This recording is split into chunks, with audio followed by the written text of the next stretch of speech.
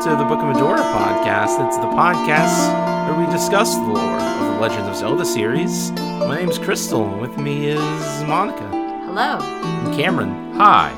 Now, last we left off on this beautiful, non-violent shoujo manga, Link had just won the wing ceremony, and he did the special thing with Princess Zelda. Well, who isn't a princess? He's just Zelda. And now Link and Zelda are just flying through the clouds, having a romantic moment. What could go wrong? What could? It's the confessional scene, so absolutely nothing will go wrong. Or the other thing. But it does. Yes. What? Monica, what happened? A giant tornado appears. Uh-huh. And Zelda is whisked into it. And daring Link dives off his loft wing, but is suddenly repelled from the tornado. I don't know how that works, but it does. And as he blacks out, he hears a voice that the time has come for him to awaken.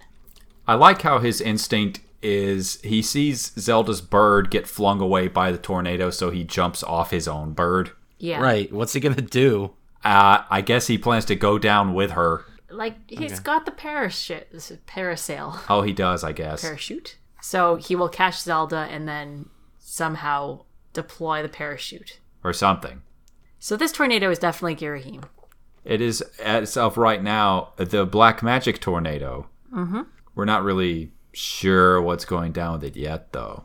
Well, I'm casting ahead a bit. Oh, okay. Yeah, it's Ghirahim. Link dreams of Fi and of Zelda being eaten by a giant chubby boy.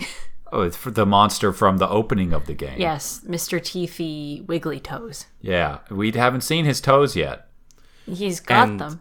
Fi, much like Minerva at the end of Assassin's Creed 2, speaks through Link, but to the spirit of the hero, which is who she tells to awaken.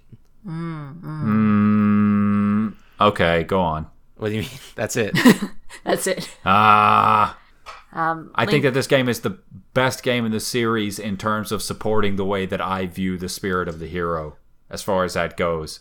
I'm sure you will explain this to us Oh, in yeah. time. 100%. Link wakes up in his bed, and there's Kaepora in his room. And this is one of many times where Link sort of mimes and explains what happens. He's talking. We just don't hear it. Kaepora's like, okay, it's good that you're safe. Where is my daughter?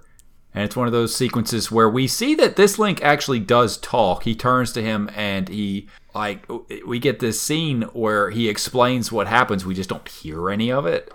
And it's an interesting effect. Why do they do this? To keep from ascribing words to Link that we haven't chosen for ourselves, I suppose. I really prefer that method because everyone is free to construct their own Link. And a lot of people, judging my fanfic, construct him a lot more sassier than I like. Well, I mean, he's actually fairly sassy in this game. I know. He's a rude They lean boy. in on the sassy or the sarcastic. Like, I don't know. I've never bought into the idea that it's easier to relate to a silent protagonist. Oh, I don't think the matter is necessarily that Link is easier to relate to in that case. If they wanted to make him easy to relate to, they would just take out Link and put in someone like, say, Prince Zuko or something. But there are still advantages in terms of how we see that kind of character and how they can be used. They're writing with those blank spaces, and I still like it. Me and Monica are kind of old fuddy-duddies with regards to this. We're okay with the way that the series is changing, but there are definite strengths to the old style. Also, we don't really need to hear what happened. We just lived it, so we don't need another summary. That would be bad writing. I feel like there is, and I think they have done, more elegant ways of having scenes like this without Link talking but relaying information than he clearly talks but we don't hear it. Like what? Like the other character finds out some other way, like maybe they were watching from the cliff or something.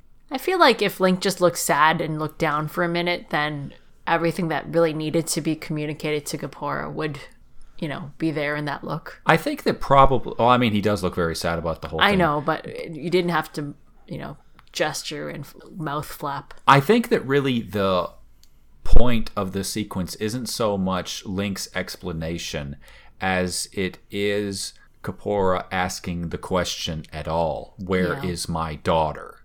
The sad music plays. Yeah.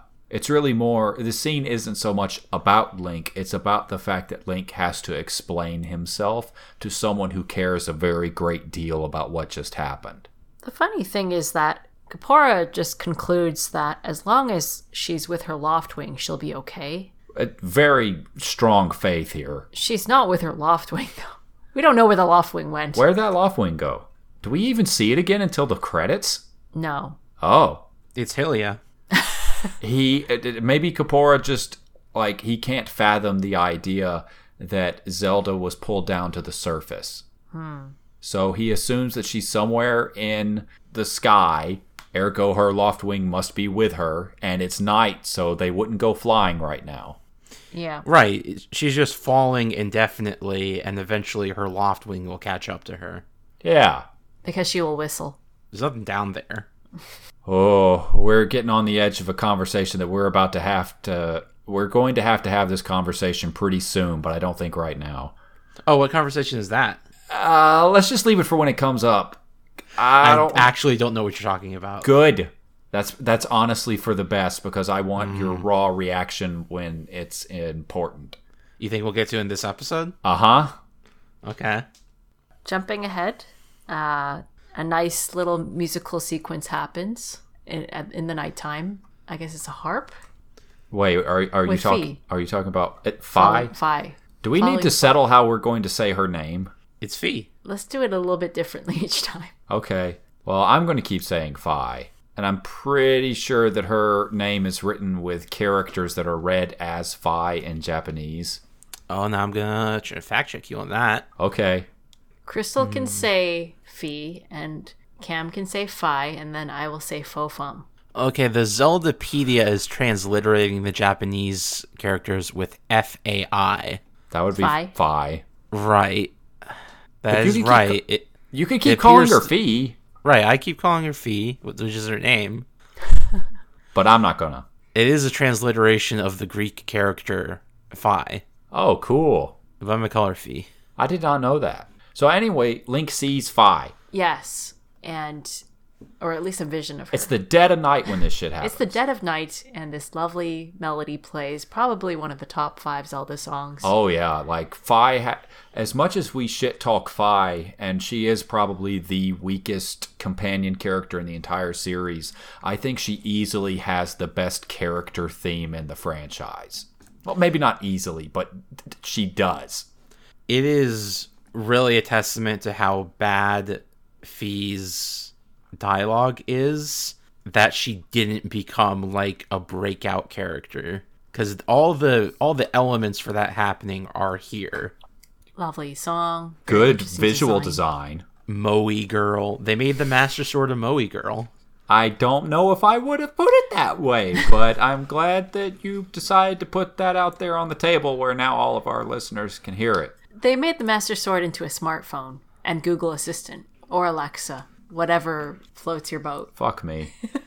No, but she's literally Yeah. a Google Assistant who says, this thing is 10 feet away and your batteries are low and, there's an 80% chance of rain and or this being the thing you're looking for. I like Fi better than most people, but she is... Sidekick characters in this series, generally speaking, are pretty good. Mm-hmm. And she's definitely the weakest. I don't think there's not a lot of people who will argue that point. Let's say it's a testament to Breath of the Wild that when they did her voice in that last memory... Oh, God. That it was very moving. It fucked me up. Actually, I think it's more a testament to how the very last scene she has pulls back super hard on how little you're attached to her. And I mean, it's too late by then, but that's the feeling that's called back up in the Breath of the Wild sequence. Yeah. Anyway, Link follows this mysterious vision outdoors, and then the song increases in instruments, and it's pretty. And he follows her all the way to the bottom of the giant goddess statue, where there's a mysterious entrance that opens up. And he still has his sword, and he gets attacked by a cat. Yeah. Monica doesn't care about the fighting Nobody parts. cares about the cat. What? No, come on, that's important. The kitty cat. You didn't write any notes about the cat attacking you? The cat is mean at night. Yeah. And Cam, you think this is the evil leeching into Skyloft. Yes. I guess we'll get more into that later. Okay. And wandering into that room inside of the goddess statue, it's a very interestingly designed room. There are 6 pillars in the room, and they're all topped with basically a design of Hylia's face, and her hair is sort of made out of wind or very flowy, wind or waves. The pillars, the interior is again designed with a relief of Hylia holding up a sword, and on each side of the other sides of the pillars, they have Zelda's family crest inscribed. And on the back, there is the full Triforce. So basically, the whole place is decorated with symbology suggestive of Zelda and the entire history of the whole fucking franchise. Yes, this game is very laden with design elements. Yeah, it's very dense, and in fact, this particular recap will happen more than once per new area. Yeah, but it is a room that really is, I guess, a statement that, you know, the Triforce is or was guarded by Hylia, and Hylia and the Triforce have a connection to, you know, Gapora's line. And this is also where we see... Oh, no, that's outside the 3 emblems of the sages. Oh, yeah. It's not inside. Right, it's outside. I forgot. Let's see. What do I have here? Fi talks to Link. He has been chosen, and he has the burden of destiny. Fi calls Zelda Honorable Zelda, the Spirit Maiden, another chosen one who is fated. I like the one chosen by my creator. I have been waiting for you. You will play a role in a great destiny. I'd rather According to your social customs, I should provide you with my personal designation. Fi is the name I was given. I was created for a single purpose, long before the recorded memory of your people. I must aid you in fulfilling the great destiny that it is your burden to carry. You know, it's interesting because her dialogue is very robotic, but whenever Fi speaks, the actual sounds that she makes are intensely melodic. Enough so that a passerby, when Monica was playing during the last session, noted that the way the Blue Lady talked was very musical. Now I'm just picturing her with Google Assistant's voice. I really like the phrase burden of destiny. Yeah. Someone's got to carry it. Yep. Yeah, I guess. And it's Link. And I like Zelda. the portrayal of... Because in a lot of robot fiction, robots are like, oh, we are the evolution of organic life. It's final destiny. But here robots are like prototypes for organic life. I think that partially it's the whole thing about we will replace the organics is kind of like an externalization of fears regarding miscegenation. Oh, yes. So, like, I'm glad that that has never been a thing in the Zelda games, because it's not just trite, boring, and lazy, it's also low-key racist. Moving on, Fi directs you to pick up the sword and raise it skyward. Is this where Kapora come in? Right after you pick up the sword, okay. And Fi recognizes you as her master. You are now registered. She's read your fingerprints. I guess so. And she's going to give you some information that she projects has a high probability of altering your current emotional state. Fi's dialogue is... I don't know... She must have been very difficult to translate. I have to wonder what led them down this particular path for framing her character. I have no idea. No one knows what she sounded like in Japanese, right? No? Kapora walks in and is not as surprised as I would be if there was a giant hole in the statue. He's like, whoa! And, you know, some shit kid that my daughter has a crush on is in there. Well, he knew that the chamber was there. Yes, the Chamber of the Sword. And it's been passed down to him and or a select few each generation that it exists, along with a handful of words. And these words are golden, so you know that it's passed down by the goddess. In theory. Or someone. When the light of the goddess's sword shines bright, the great apocalypse will wake from its long slumber. Do not fear, for it is then that a youth, guided by my hand, shall reveal himself in a place most sacred. I guess reveal himself to Gapora in particular. Yes, and then the sword was glowing a few days ago, and I guess there's nobody you can tell, but I would be freaking my shit out. Yeah, of course. I think maybe that's also why he wasn't freaking out more about Zelda. Yeah. But Kai shits on the oral tradition right now. Yeah, she does. She calls it one of the least reliable methods of information retention and transmission. It appears that critical sections of the passage have been lost over the generations. And then we get this next bit, also in gold. The youth who draws for the guiding sword shall be known as the goddess's chosen hero, and it is he who possesses an unbreakable spirit. He shall be burdened with the task of abolishing the shadow of apocalypse from the land. Such is his destiny. With the spirit of the blade at his side, he shall soar over the clouds and plummet below, and, united with the spirit maiden, shall bring forth a piercing light that resurrects the land. A spirit maiden is Zelda, who Fee says is alive. Yes. Yeah.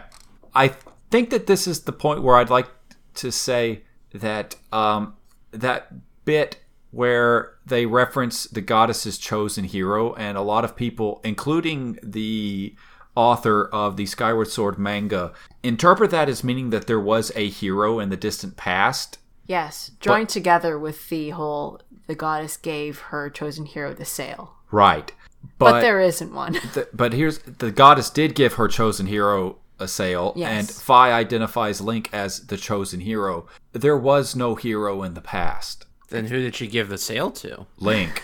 This Link. But it was in the past. No, it wasn't. I would say the legend was started so that the ritual could get transferred down to the point where Zelda, Hylia Reborn, would give her chosen hero the sail. So they were not emulating an event that happened in the past. They were emulating an event that would happen in the future. Yes, those words were always about events yet to be.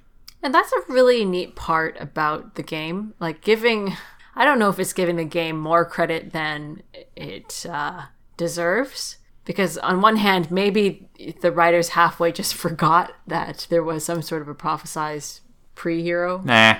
But no, yeah.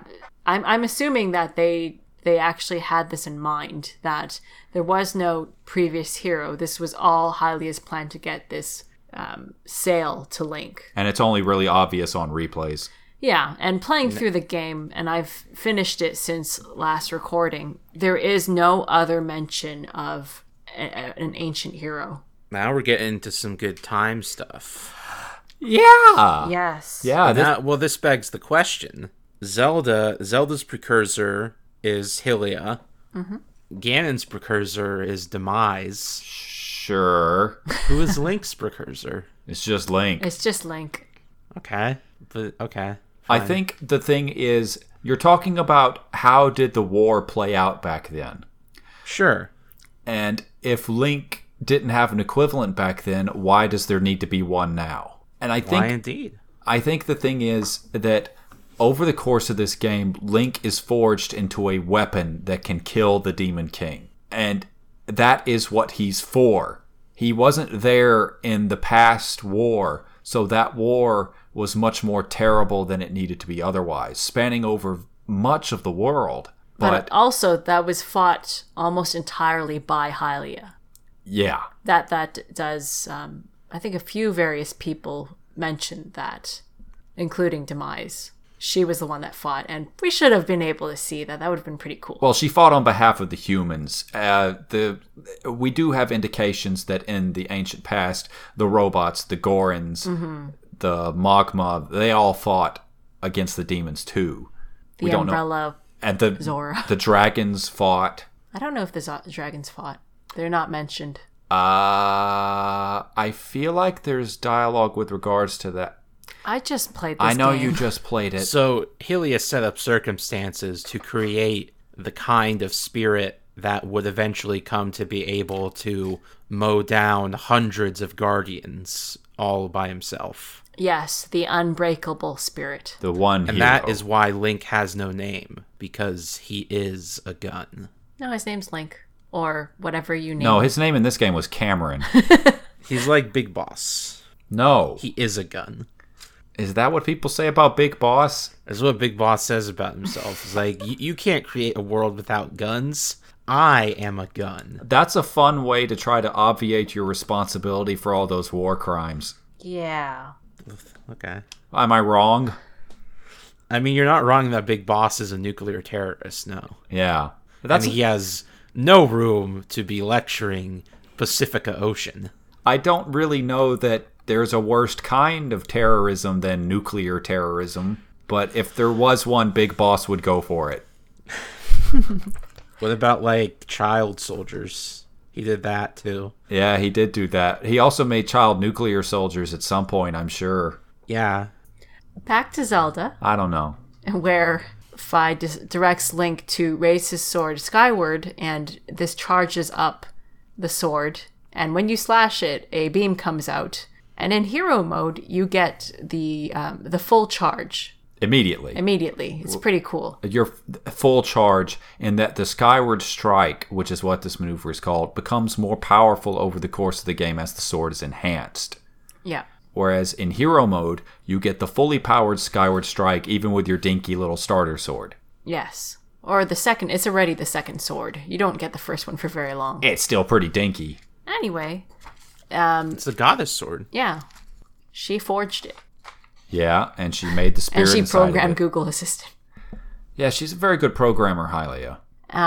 The sword beam hits, or you are supposed to hit this symbol of Hylia, which is a time stone. And it lights up purple. Is it a time stone? I think so. Hylia's time. What is the Skyward Strike? It's a beam of energy. No, bullshit. What is that energy? It's force. Crystal, what's your take? Well, at the time of the Hyrule Fantasy, it would come to be powered by Link's life force. But for right now, I don't know. I think that given the way that it interacts with the goddess cubes and other elements of Hylia, and it's not a time stone. Time stones can be activated by anything. But these, I think, are probably activated by Link channeling Hylia's power into the sword. Okay. That's just what I think. Goddess of time and sky. I think it's a refined time stone.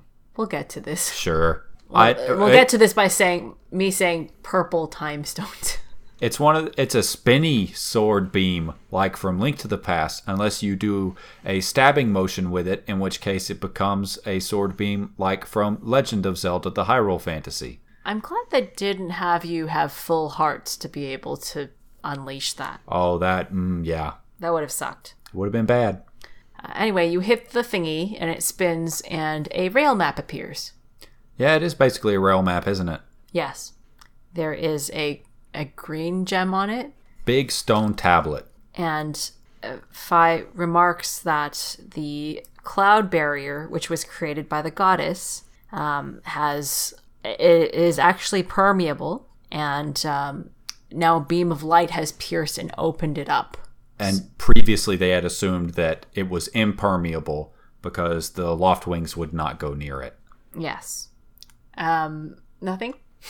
You ever notice that Ghirahim kind of looks like Rick Sanchez? What? Hold on. Who's Rick Sanchez? Of Rick and Morty. Oh. No. Shut no. up. How do you figure? He's got, like, the eyebrows and the hair and the face. I'm looking at anime Rick Sanchez right now, and it's still way the fuck off. Well, anyway, Link, he's That's it? You're just gonna fucking lay that egg and run away from it? Right, yes. Okay. Link puts on his night clothes. Oh, yeah. And every year, they choose a different color for the clothes, and this year it's green. Yes. And Ghirahim, they actually gave him a line that he had doubts about the color, even though, Pippets is, like, puke-colored. Yeah. Well, it's a very nice color. Yeah, Link's are good. Carne's are a very nice yellow. Pipit's is somewhere between them and doesn't look as fine. I never actually checked to see if Pipit and Carne have chainmail on theirs, but Link definitely has chainmail underneath his. They do. It's a very nice uniform. Yeah, it feels fairly practical. Also, this is the third origin of the green tunic, I think. Right, the first origin was that it was the Kokiri thing. Mm-hmm.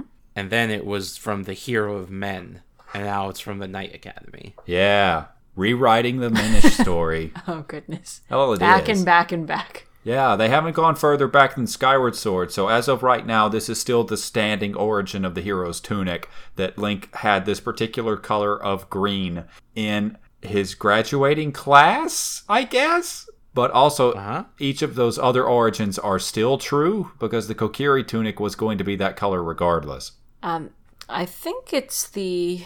Well, someone remarks, but I think it's the weapons master comments that the sword that you're carrying isn't from Skyloft. And in fact, someone else remarks it can only be carried by the Chosen One. Oh, so somebody recognizes it as the goddess sword. Yeah. Who does that? I'm pretty sure it's the weapons master, but I did not note down who. Owlin gives you a free shield. You don't have to buy it. Oh, that's good. I think that's where you want to talk about the shield, Cameron. Oh, what about the shield? The shield design. For the wooden shield? It's not a wooden shield. Oh, it is a wooden shield. It's a wooden shield. Okay. He doesn't just fucking start off giving you the blessed shield. Did you want to talk about the blessed? Nope. It'll be Really? when we can get the blessed shield. I do not note down every instance of shield acquisition here. I see. Well, you know what? Next time it comes up around that neighborhood, we'll talk about it. Fine. Fledge gives you an adventure pouch. It's for adventures. It's very nice of him to have made that.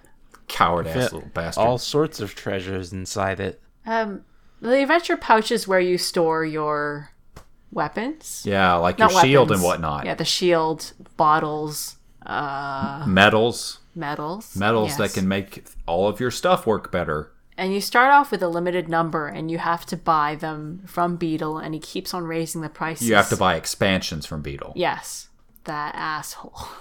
Surprisingly, you do not stuff your bugs and or special treasures there, so Link is free to carry 99 wasps right off the bat. Right, he has a separate treasure pouch, I guess.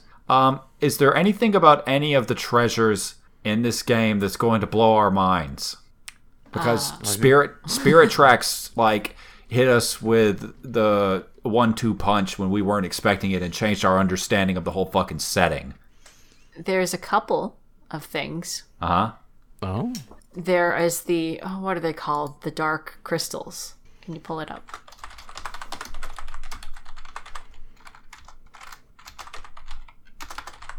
The dark crystals? The glowy things.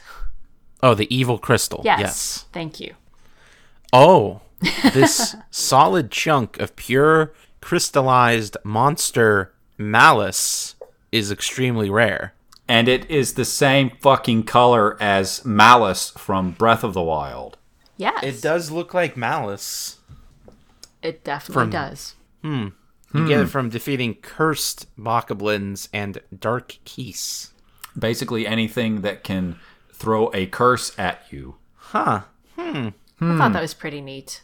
It is neat. It also suggests that the malice is not original to Ganon. It's just that it has become, like, bosses don't drop malice. Only very strong concentrations of Curse or evil drop this, and it has to be even worse.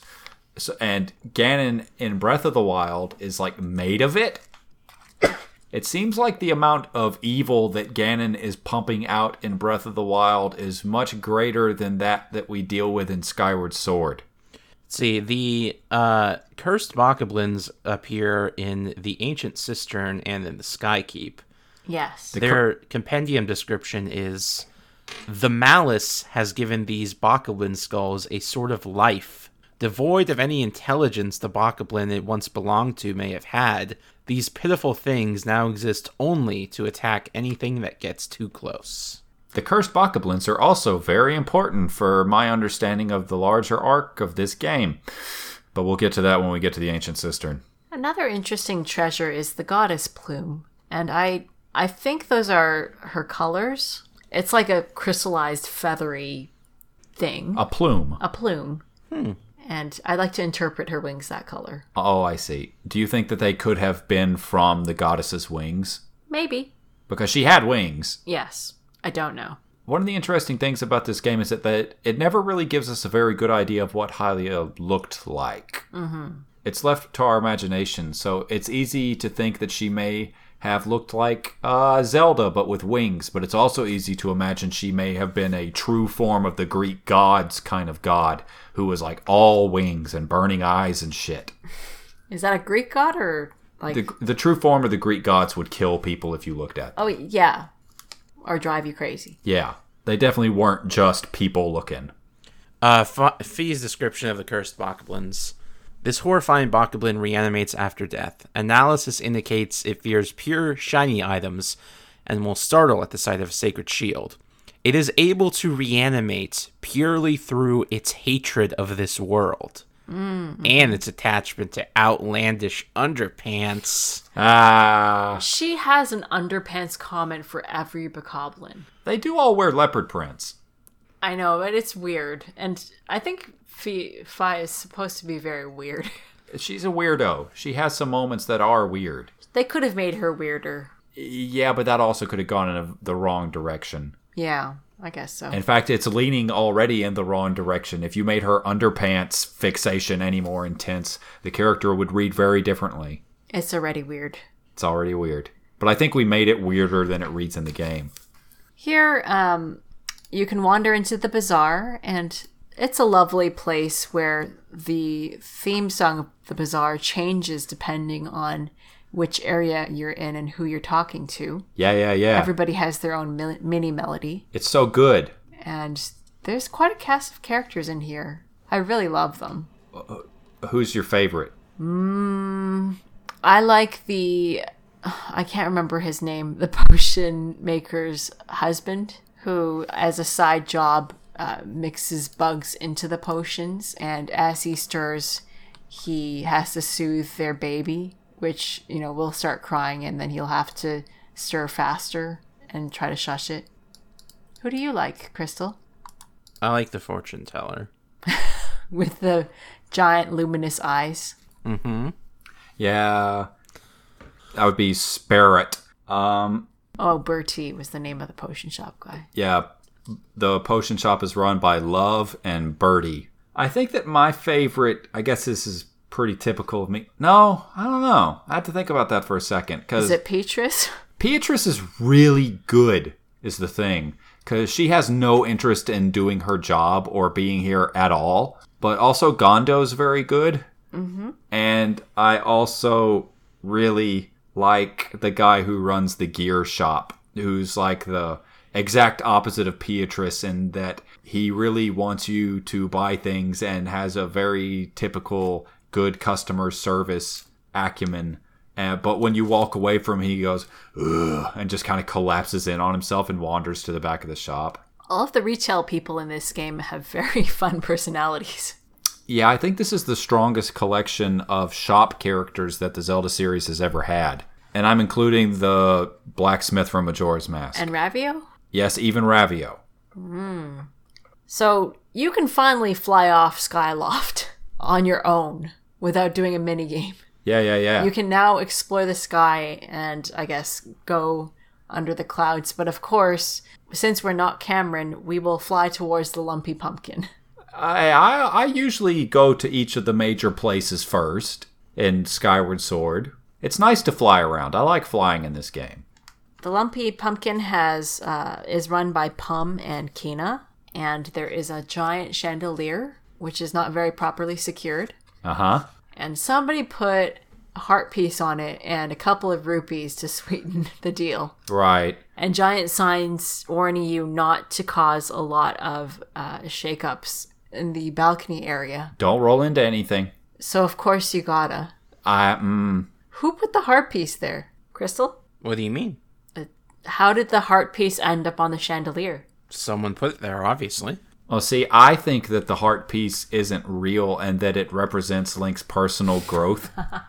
I think that Pum put it there and it's all insurance fraud. Oh.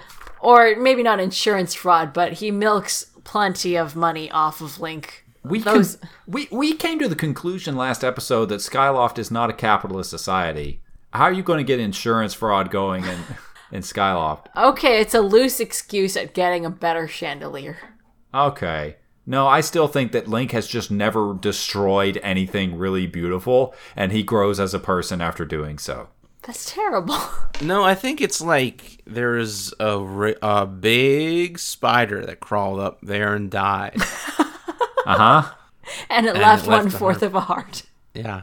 Listen, it was a big spider. This is a hell of a fucking spider.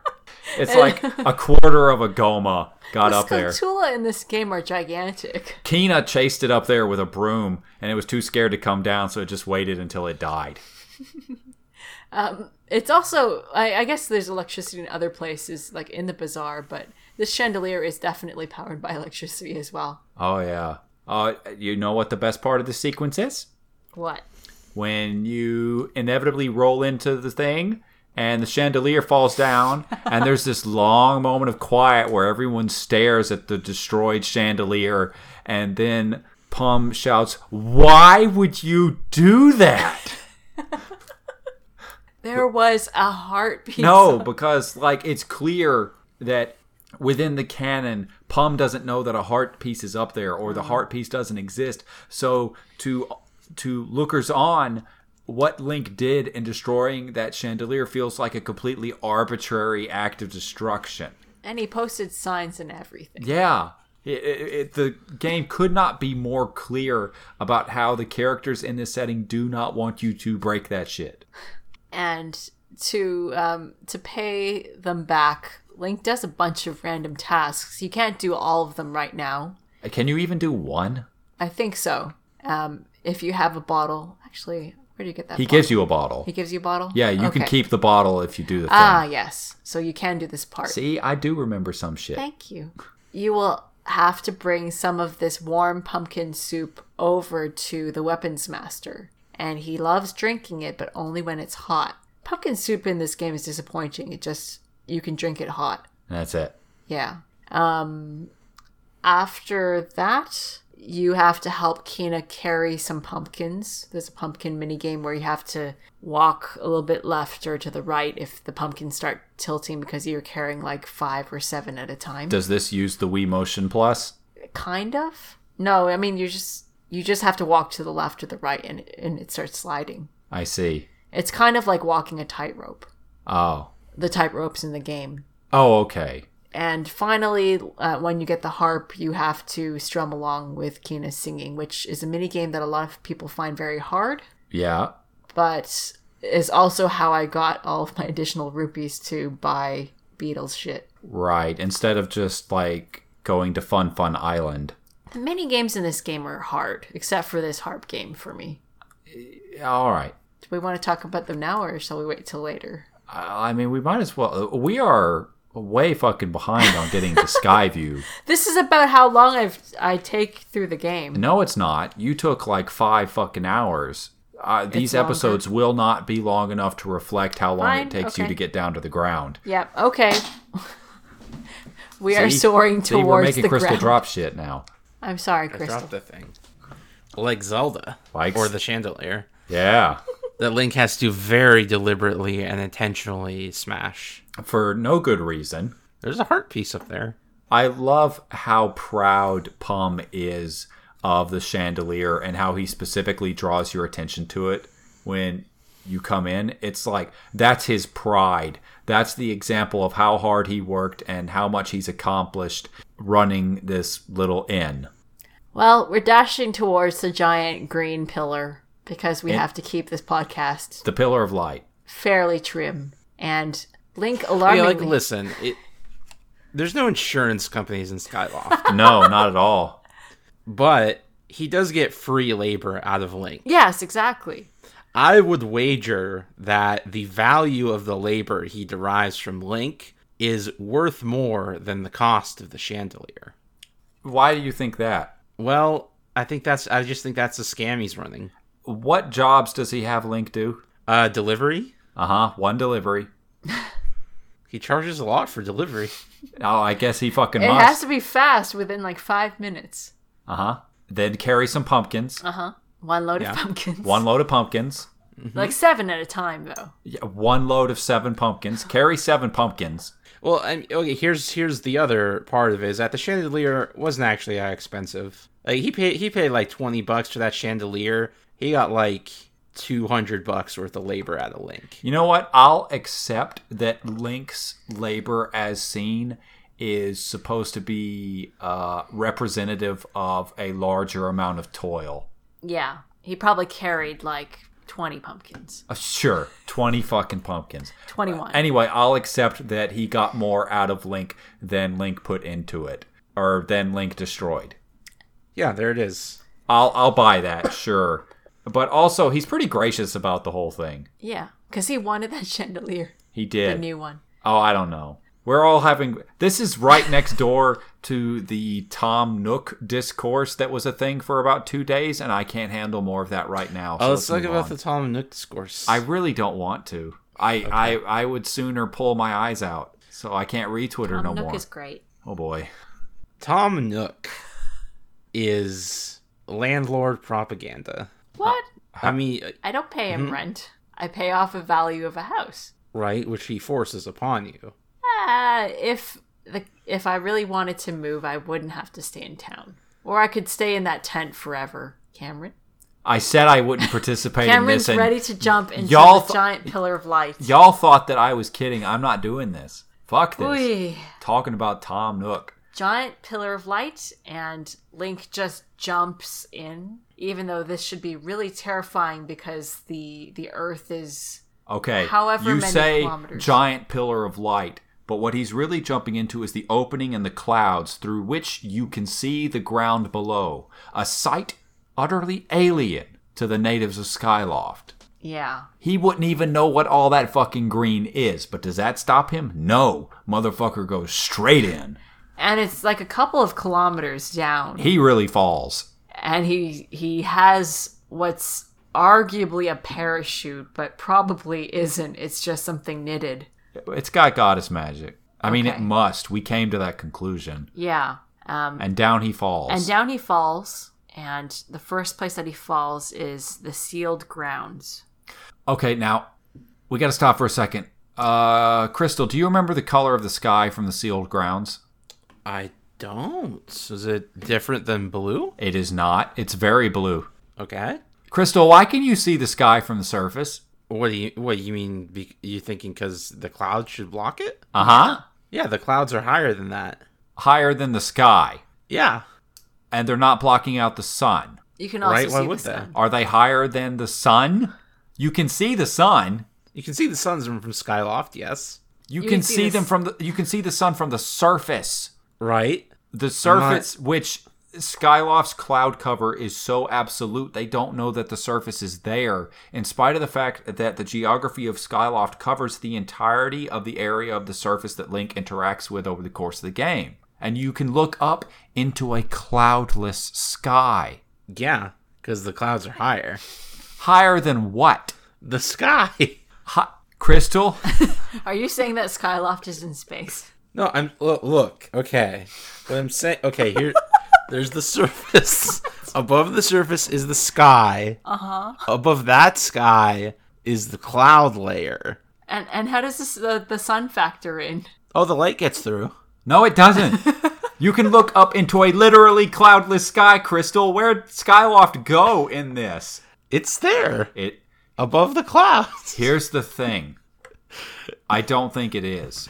Okay, tell me your theory. I don't think that the clouds are actually a physical barrier between Skyloft and the land below. I think that the sky that Hylia sent humanity up into was not the sky physically.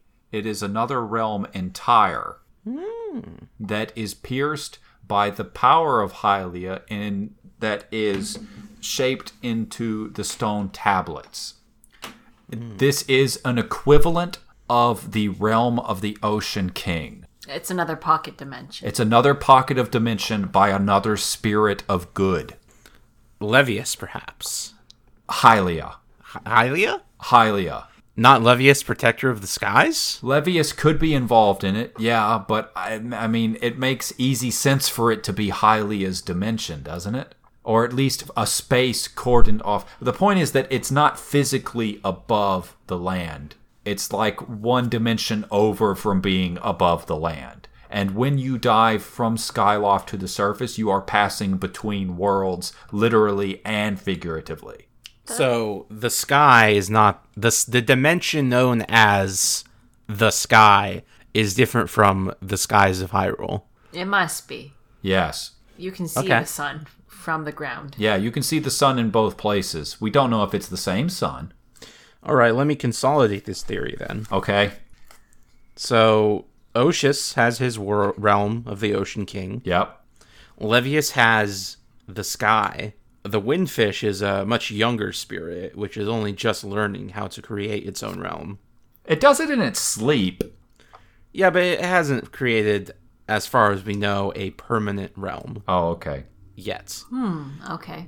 At some point, these realms were all conquered and subsumed into Hyrule. Is this going to be another thing where you frame Hylia as being Odin Allfather? Yes. I'm glad that I saw where you were going with this, just so I can ask you, please don't. And that's why their corpses are in Breath of the Wild. Oh my fucking god! Crystal, no! No. Levius is a servant of Hylia already in this. Guardian of the skies, yes, but I still think that it's... Whether the sky...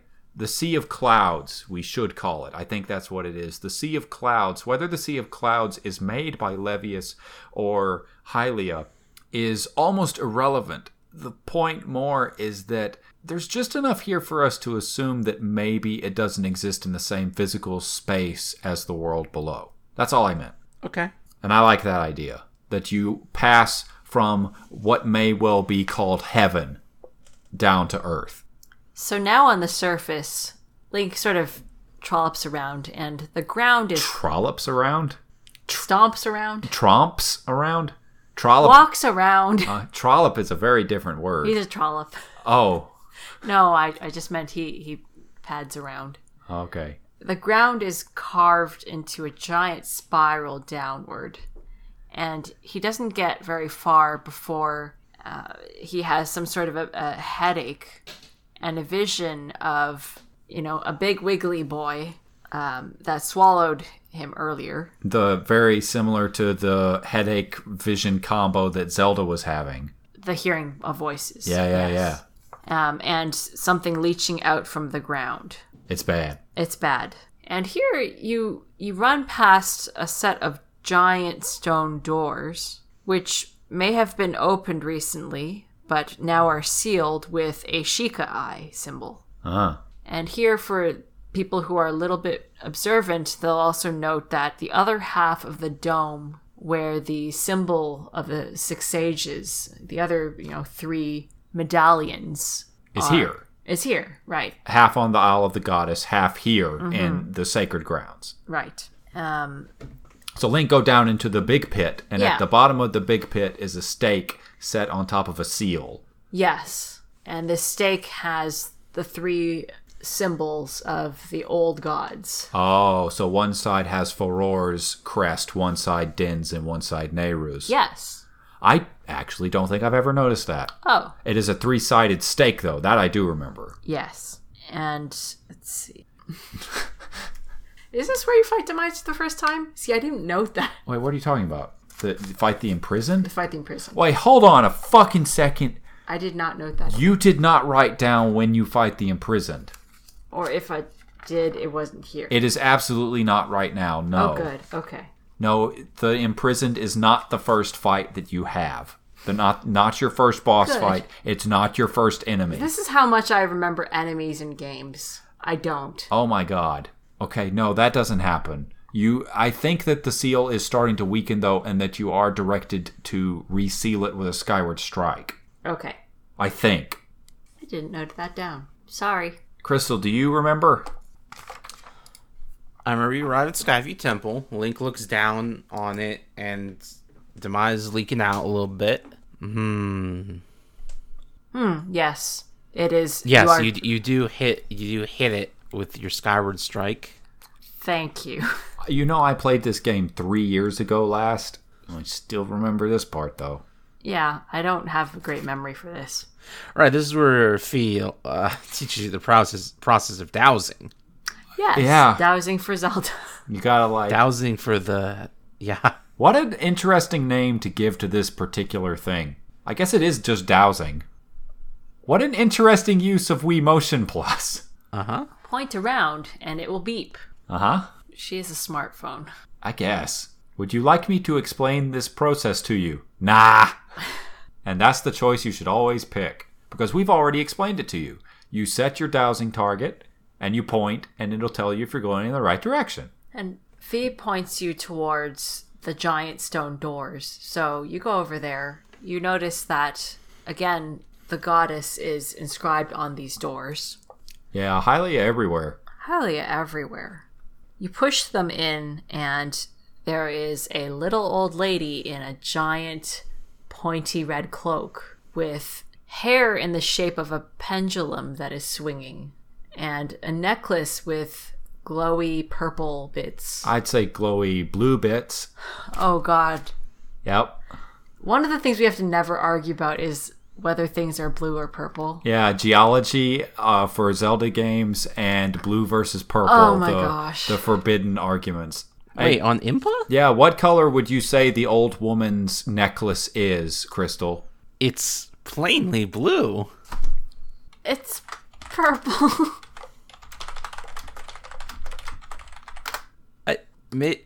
Are we looking at a different lighting? Sorry, it is blue. Okay. This one... I remembered wrong. This is like the only time I've ever gotten her to acquiesce in this particular argument. Her bracelet is purple, and that bracelet is very important. The fact that she is wearing it right now deeply confusing. Mm-hmm. Yes. And if you go to the back of the room, she's sitting in front of a pair of enormous doors, much larger than at the front of the chamber.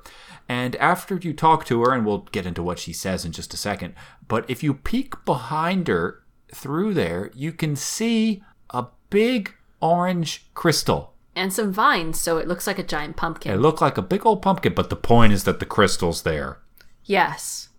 And that's going to be really important for us to talk about later. Funnily enough, the dowsing points towards this old woman. It does not point towards the door. Fi's very confused. All right. I mean, searching for Zelda's aura, and she's wearing Zelda's bracelet. Yeah, but... She also had very recent contact with her, which is, I think, the explanation for why you are led on a wild goose chase for the next 15, 20 minutes. Right. Jumping ahead... Don't we want to talk about what the old lady says? No, yes. But I mean to say that if it was just detecting Zelda, it should be pointing towards the back of the door. Oh. Yes. True. Maybe her energy... Because at this point, Zelda hasn't awoken. Mm-hmm. So the awakened Zelda's energy is very different. That's the only explanation. That's the only one I've got. Other than they forgot I'm going time travel. Well, our job isn't to explain that they forgot. Yeah. I think it's to interpret the facts as they are presented. Yes. God help us all, because this game, I love this game more than any other game in the series. This game will try to kill us. I would love to cosplay as Impa when I'm like 80. The old woman. Oops, spoilers. I was trying so hard. Anyway. Yeah, no, this old woman is Impa. Yeah. Yes. Wow. I mean, she is the old woman in the Zelda game. It's Impa. It's literally the last twist of the entire game. Sorry. Hopefully everybody has, played Skyward Sword. It is the least popular of the 3D Zeldas by a wide margin. Okay. Part of what we're doing here should be encouraging people to play through it, and I think we're doing a bad job. Oh. No, I mean, it's like Impa, and she's been sitting there for like a million years. Yeah, but they don't actually, tell you who she is until the very end of the game. Right, but we're going to say it. I mean, fucking clearly. There's way too much for me to edit around now. Players mostly will have figured it out, if not right now, then, fairly quickly. If you're familiar with the series at all. When you scan the old woman with Fi, she goes, yeah, I have no idea who this is, but she seems like she's here to protect the temple, and she also seems really chill. Listen, we're not here to present information in chronological order. I thought that we kind of were. No, not really. All right. I mean, that's part of good storytelling. We're here to tell the story. We're relating the lore and fiction. And fiction has structure, god damn it. No, we're talking about the lore and the fiction. We're not trying to retell this story. What is this podcast? We discussed the lore and the fiction of the Legend of Zelda series. 90% of it is just us relaying the story. Well, we talk about... Okay, let's talk about Impa's bracelet. No. Well, because you see, at the end of the game... No, stop it here. Listen, I will acquiesce to y'all's bullshit on this, fine, but I want to save that particular discussion for the end, because it has to be how we end talking about this. Okay, just remember, dear listeners, Impa's bracelet... Very important. In 15 episodes, we will talk about it at length. For 5 episodes. We walk out of the sealed temple. What does the old lady say to Link? Greets him, something, go look for Zelda. You stand under the roof of the sealed temple, a place built by the goddess an eternity ago. Your arrival here was predestined many, many years ago.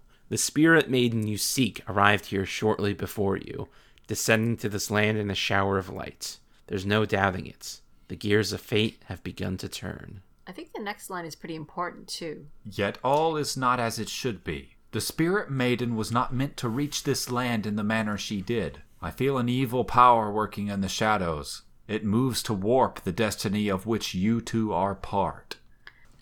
Zelda didn't have a sailcloth. No, she didn't. So I guess she goddess power did. No, I think that probably Impa, as is later explained, Impa is... the old woman is responsible for her landing safely. Okay. It's never really shown very explicitly, but the old woman is an incredibly powerful figure who has access to all kinds of magic. So she evoked this shower of light then? Yes. By your reading. Okay. I'm fine with that. She chides you or thinks very hard at you if you sit down on any of the stools inside of the temple. She disapproves of your lollygagging. Even if you have to heal your hearts because it's hero mode. Yeah, because you got your ass whipped by Deku Babas on the way over to the door. And after you are kicked out, you run into a Goron. His name's Gorko. And Gorko's one of my favorite characters. Why? Because he speaks in the particular kind of formality that you would expect of someone who is familiar enough with a language to hold professional conversations in it, but is not a native speaker. So he uses very few contractions, but he tries to be informal and constantly calling you buddy. And his speech is this eclectic mix of formality and informality that just gives him a very odd, fun rhythm whenever he talks. I like Gorko because he's an archaeologist. Oh, yeah. And he's got a giant scroll and some sort of notebook or something. It looks like it's stone, but Gorons would have a stone notebook. Of course. With the Triforce symbol on it. And he tells you that he's studying ancient texts about this Isle of the Goddesses and, sky people and so on. He tells you all about this paradise in the sky, where the weather is always perfect and there's a never-ending stream of pure, clear water, and all the fruits are heavy with fruit. All the trees are heavy with fruit, and if you eat the fruit, you will live forever. Hey, Cameron? Yeah? Do you think the canon in Twilight Princess is actually a dimensional portal? No. Okay. That does raise questions about the Grusinator later, so we can talk about that later, though. Yes. Yeah. Fucking Grusinator. With him talking about eternal youth and so on, It made me think, like, Is everybody in this setting immortal and just nobody talks about it? No, that's not what I thought Oh, about. okay. He clearly has that part wrong, but Hylia sent only the Hylians up. Humans. The humans. And everybody else was left behind. I think it's just that the humans were the only ones who could not survive. I guess. Based on conversations that you have with the devil later on, they were the most pathetic of all creatures. Yeah, but there's only like 3 Gorons. Gorons are born through abiogenesis. So, I mean, like, they're going to keep going no matter what. But to believe in this whole mythology where, like, this chosen people was taken away and you are literally in the left behind group, that kind of sucks. Yeah. Yeah. Yeah. Gorko teaches you about the other kind of saving bird statues, which will suddenly bring up a gust of wind, which will, I guess, teleport you into another dimension. Well, they take you back up through the same place on the Pillar of Light. They do. It's a pillar of light. Yes. These glow purple. Okay. Or blue. They do definitely have sort of a purple sheen to them. What about it? Time stones. Time stones are blue. Time stones are fucking blue. They're super blue. Then Hylia stones. Yeah, I'll buy that. Okay. I'll buy that the refinement of time stones does this. Following your dowsing, you tromp into Faerun Woods. And I promise listeners that later we will explain what a fucking time stone is. And it's going to take a long time. But good thing we have time stones. Yeah, fuck. Faerun Woods is described as a lush place full of water and fauna. And you follow your little dowsing ability all the way to something which has a 5% chance of being Zelda. It's a little penguin with a bush for a butt. I love the kikwi. Crystal, what are the kikwi? Kikwis are like little penguins with bushes for butt. They have like a big light tan belly of the face that like there's no distinction between their face and belly basically. And then they have like a brown backside. That's a good description of them, but what are they? Are they forest spirits? Oh, you're asking if they're the Kokiri? Yes. I don't see why they would be. So you think that this is the one instance of forest inhabitants who are not actually spirits of the forest? I mean, a Deku Tree's not around. It's true that the Deku Tree's not around, but we basically came to the conclusion that the Deku Tree is like an amalgam of a lot of forest spirits that developed into something much more powerful. Mm-hmm. So this just means that it's before the Deku Tree, not that these aren't forest spirits. There is a giant tree in Faerun Forest, but it has no face on it. It's not awake. It's not awake. So you think it maybe eventually all the Kikwi got reaperized into the big tree and became the Gestalt consciousness that is the Great Deku Tree. What a deeply anthrocentric way to frame that. Just staggering. Like, but no, I'm not really thinking of it in those terms, I guess. I was just thinking like the Kikwi, as you learned from talking to this particular one, are very frightened by everything on the surface and are constantly seeking to protect themselves by hiding from monsters and the like. They have bushes for butts, and the only way they really protect themselves is by lying on their bellies, hiding their faces, and spreading out their bush butts. And it makes sense to me that these forest spirits might end up creating a space for a new spirit to rise up that can provide them a safe environment where they don't have to hide, which is what the Deku Tree does. Okay. They're both plants and animals, like Bulbasaur. They are kind of like Bulbasaur, yes. I think that they're the ancestors of the Kokiri, and probably the ancestors of the Deku Tree. No, at the same Kokiri time. are Hylians. I'm not. No. We have as a body rejected the Zelda Encyclopedia.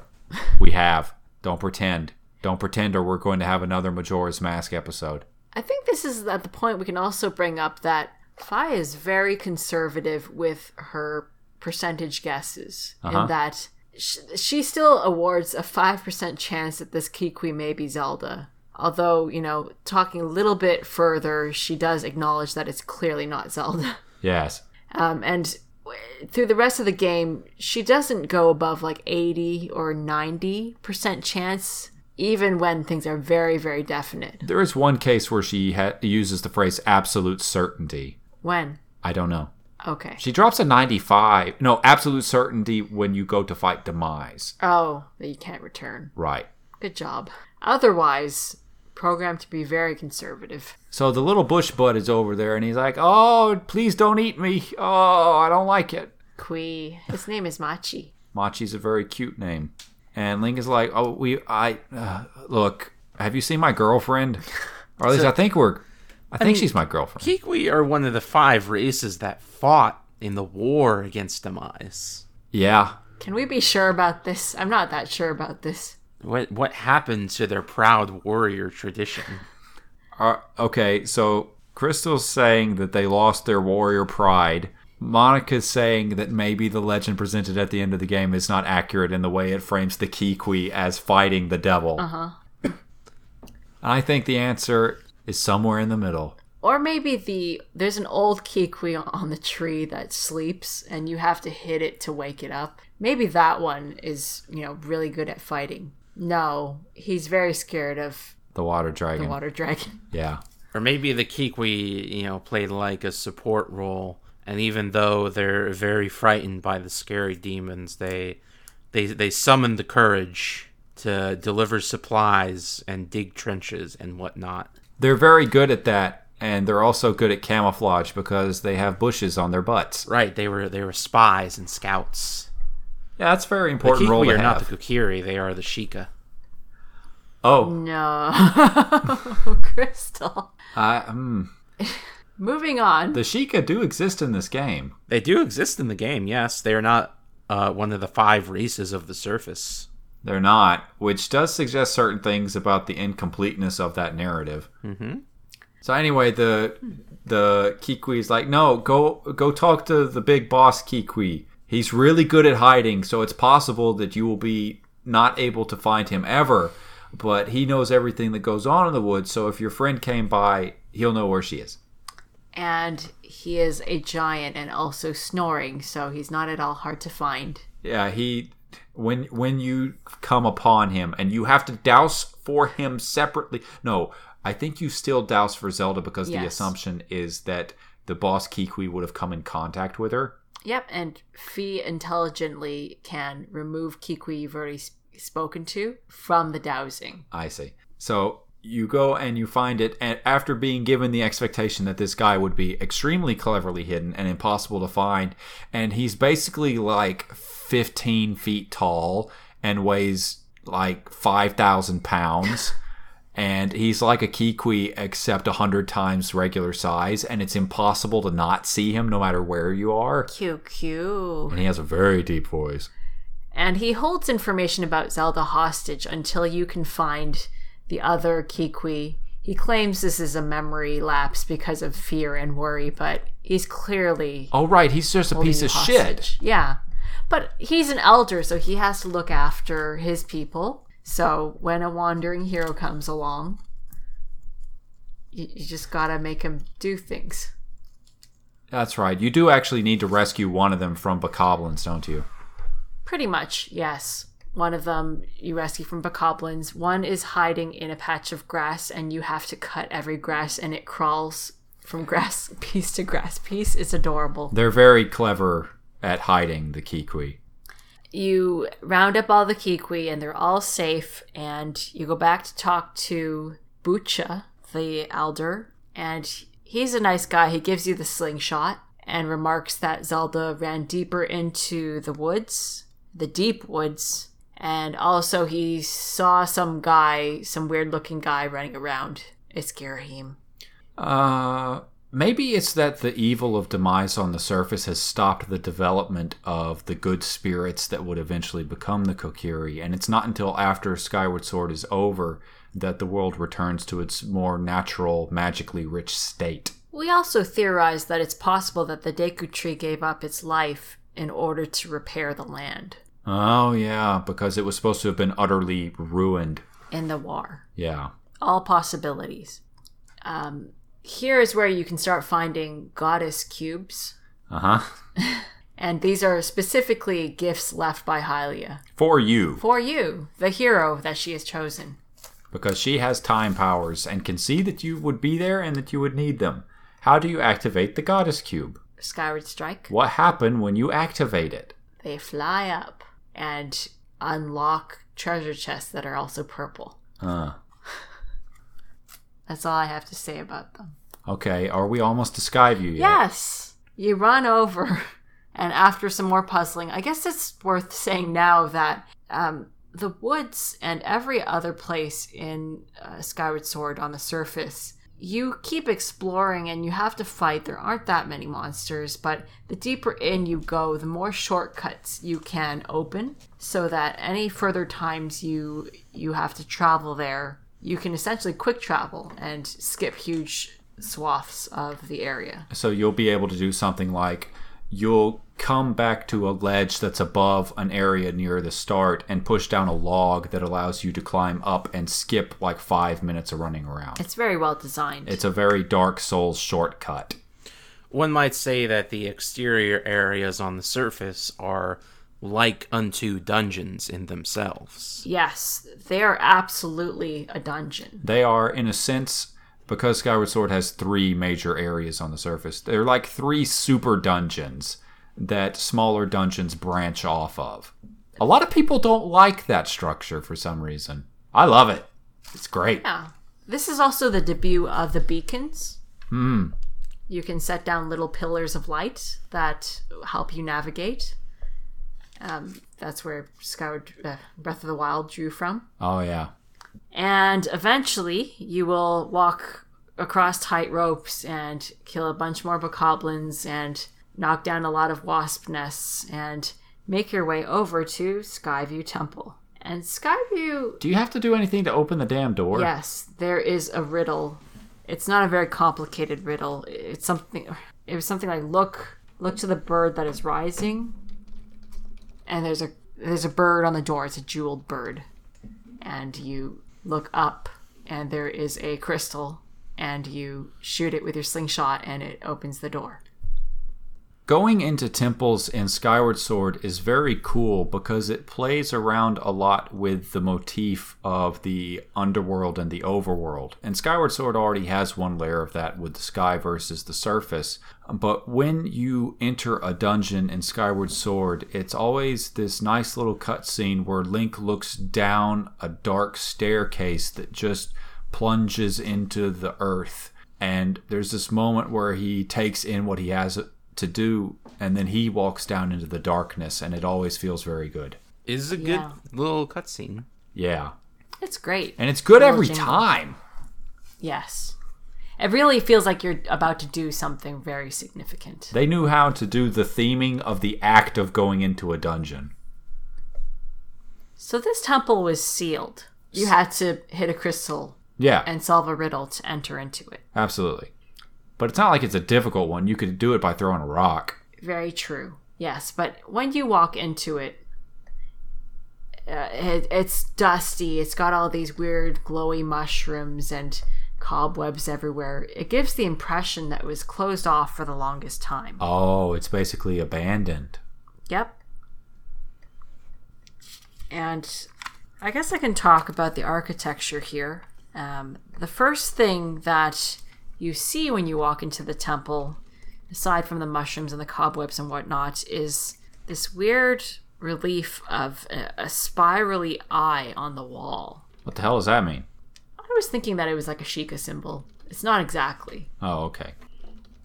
It's a pattern, though, and the spiral repeats itself. You kind of see it outside because Skyview, there are these giant vines or, tree limbs that have spiraled out of the temple. The dungeon is so decrepit at this point that the flora surrounding it have begun to invade, breaking through all of its major edifices with their root systems.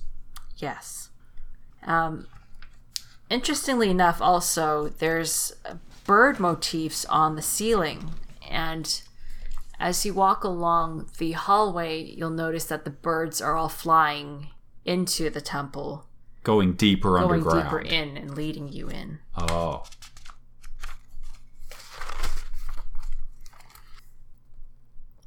Let's see. Not too much else to mention as you go in. You have to fight Astolphos. That's a pretty interesting battle. Are there any bokoblins in this dungeon? There are bokoblins in this dungeon. Yes, there are. Oh, okay. Stalfos is a fun fight in this particular game because it's a very simple fight as these things go, but it has a fun musical theme. And it'll hold up its swords to block certain directions of attack, so you have to hit it from the right angle, and if you don't, it hits you. And you should be daring and try spin attacks. To do more damage. Yes. The Stelphos are also distinctly deceased humans. Oh, does Vi Knights. mention that? Yes. Oh, they're dead human knights. Yes. That suggests different things about the history of the war, doesn't it? Yeah, there were knights in the ancient kingdom. Yeah, that's true. Do you think Demise rose up in the ancient kingdom first and followed Hylia and humanity to the land that would become Hyrule? Maybe. I'm not sure. It's possible. After beating maybe the it's like it's like Gears of War, or it's like the locust can tunnel anywhere into the earth except around the Jacinto Plateau because of the particular geology of that region. So then what they do is they have a giant worm dig a big hole around Jacinto. And that's what Demise had to do by attacking everything around the place where the old gods left the world. Is Demise also the big worm? Demise is a giant worm.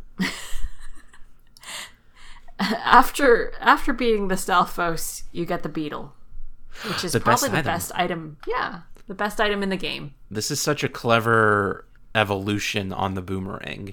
It's a lot of fun. Yeah, this was great use of the Wii Motion Plus because you point and deploy the beetle. It's a little automated robot thing, and then you direct it along by tilting tilt controls. And you can make it bank and turn in either direction by rotating the remote. Yes. What you do with it first is it seems to have very sharp wings, so it can cut things like spider webs. Or ropes. Or ropes. You can also just bonk into things, like giant crystals. Later on, you can pay for upgrades and make it zoom with A. And also, you get an upgrade where it can carry things. It turns into a little horned beetle. You get that in the desert area, right? Yes. That's necessary for progression. Yes. It is such a great device. I hope we get it again. It seems like it would be... Well, it wouldn't be difficult to do even without motion controls, would it? No, you control it with a regular ass analog stick. Yeah, that would be pretty fun. I think that I'd want to see the beetle come back before the hook shot even. That's not a popular opinion, but I have it. What if you combine them into a single item? Oh, like a beetle that has a rope attached to it? I was thinking more like a beetle that has a magnet thing that then pulls in Link. Oh, that could be cool. Ooh. I was just thinking like a beetle grappling hook. Yeah. So you could use the beetle to attach to a tree, and so long as it has something to attach to within a certain distance, you could use it to, say, climb in the rain. Or what if there was no distance? What if you could do it at infinite distance? That'd be really far. That seems awfully far. Yeah. The beetle would run out of steam, or electricity, or magic. Crystal imagines a world in which you start off on the Great Plateau and you launch your beetle, and the beetle latches onto the throne that once served as seat for King Rome Bosphoramus Hyrule, and then you're pulled like dozens of kilometers all the way over there and go straight into the final battle. Yeah, why not? Awesome. I can think of... You know what? Sure, yeah. A couple more things about the design of the temple. The giant center area, it's like a giant vase, or vase, but it kind of looks like a giant bird, and there are little wings on the sides. A bird looking up, and giving the temple its name, I think, because this whole center area, the roof has been cracked off by the giant vines, so you have a view of the sky. So you've described some details about Skyview Temple, and the impression that I'm getting is that it's using the motif of birds to funnel along people who might visit the temple, and it's meant to be a place where one may reflect upon the heavens. Yes, it is a holy place. All of the birds lead to one viewing chamber that has an open roof where you can look to the sky, literally Skyview. Yes. And this may also tie into how Hylia uses birds as her motif, and the sky is the holy place that she uses to protect humanity. Definitely. Which is why the Japanese title is Sky Gazing Temple, and the French and Spanish titles are Temple of Contemplation. Those are good titles. I like contemplation. The boss keys in Skyward Sword are all very interesting. They're fun puzzles. They're fun puzzles, but they also, the key isn't exactly a key. It's a puzzle. They all have a slightly different shape and description. This one is a golden carving, and... What's it in the shape of? It's just golden. You mean it doesn't have a distinct shape? It doesn't have a distinct shape that I could tell.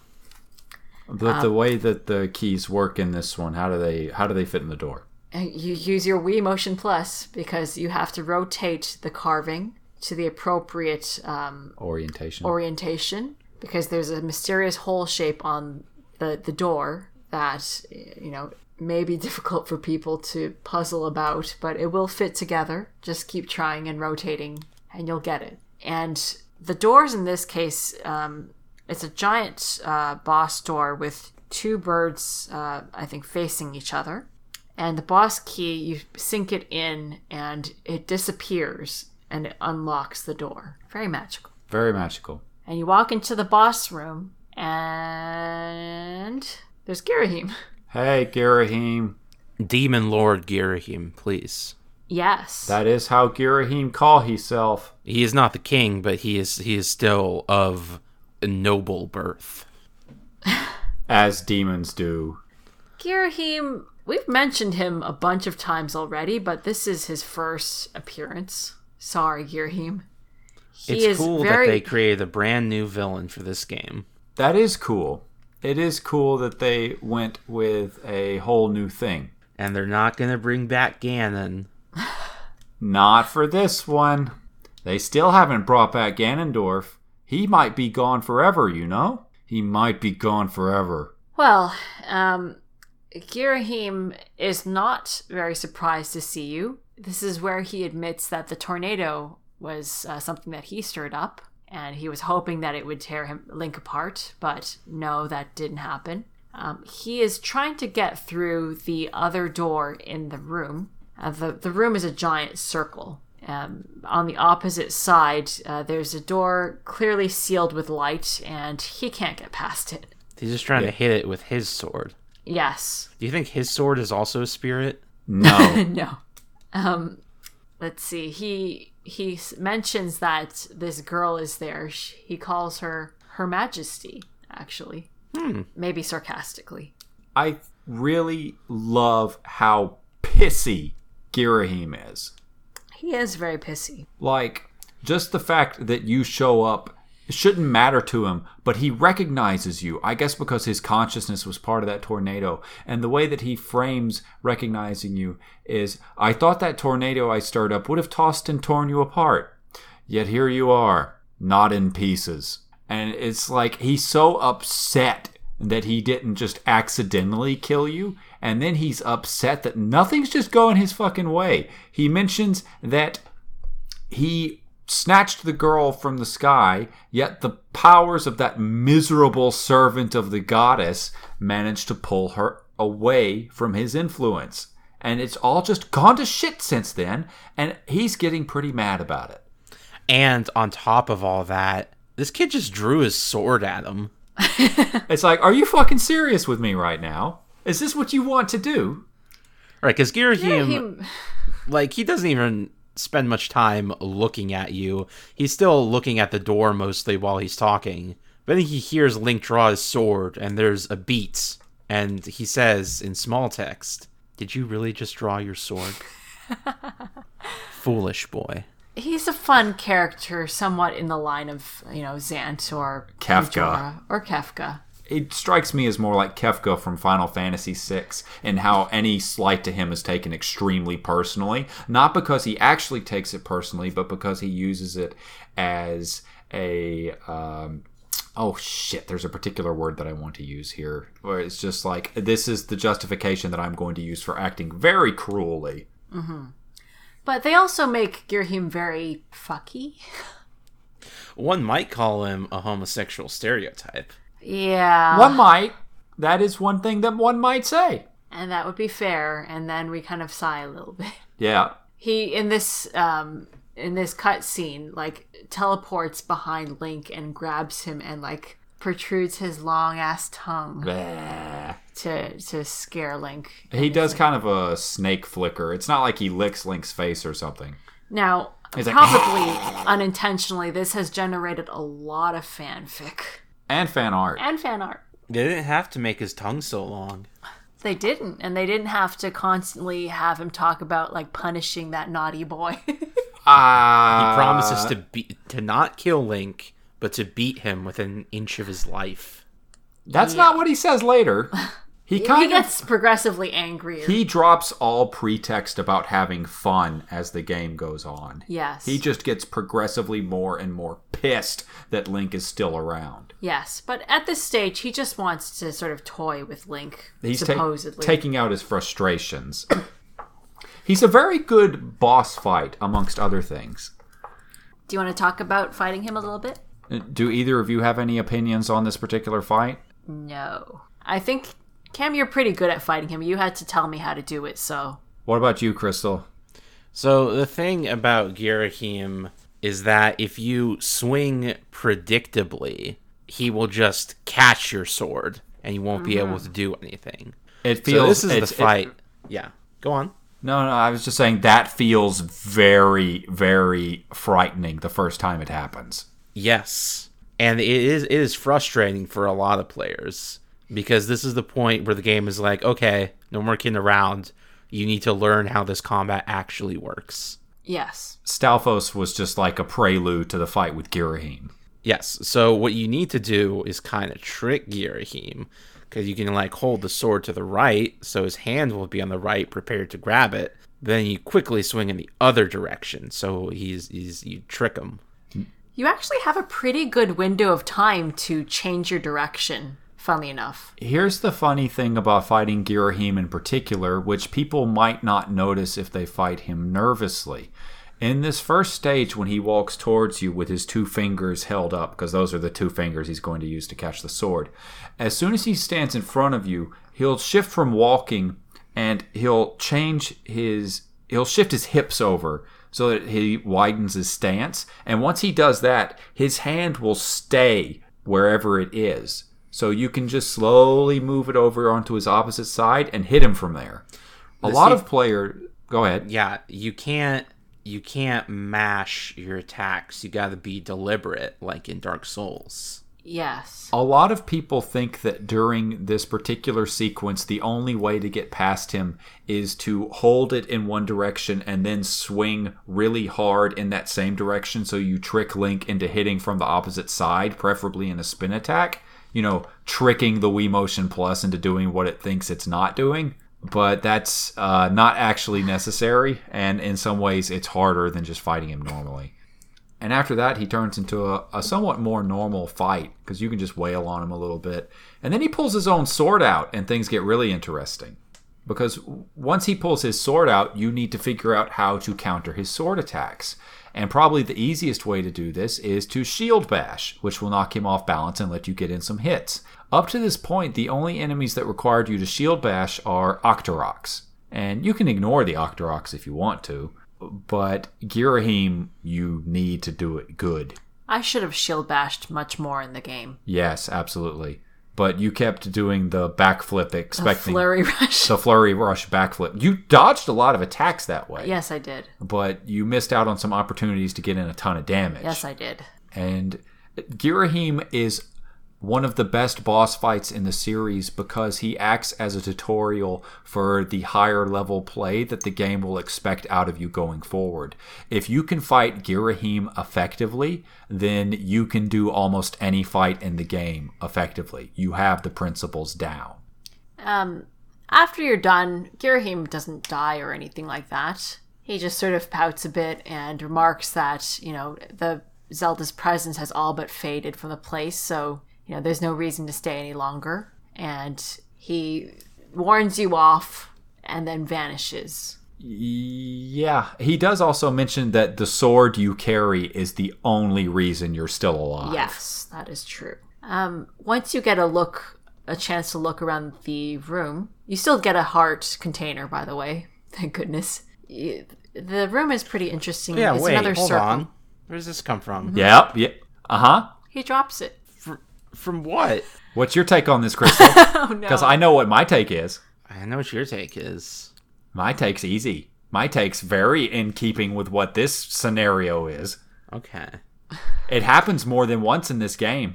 Okay, here's what it is. There was a boss in here. Ghirahim killed it, and he took the heart piece, but then he dropped it on his way out. No, the thing about this room is there is no other boss in this room. It was an empty room. And we know that because Zelda came through before Ghirahim. That's always a very fun thing. And It's Zelda came through alone. Yes, that's something that you only notice in the end credits.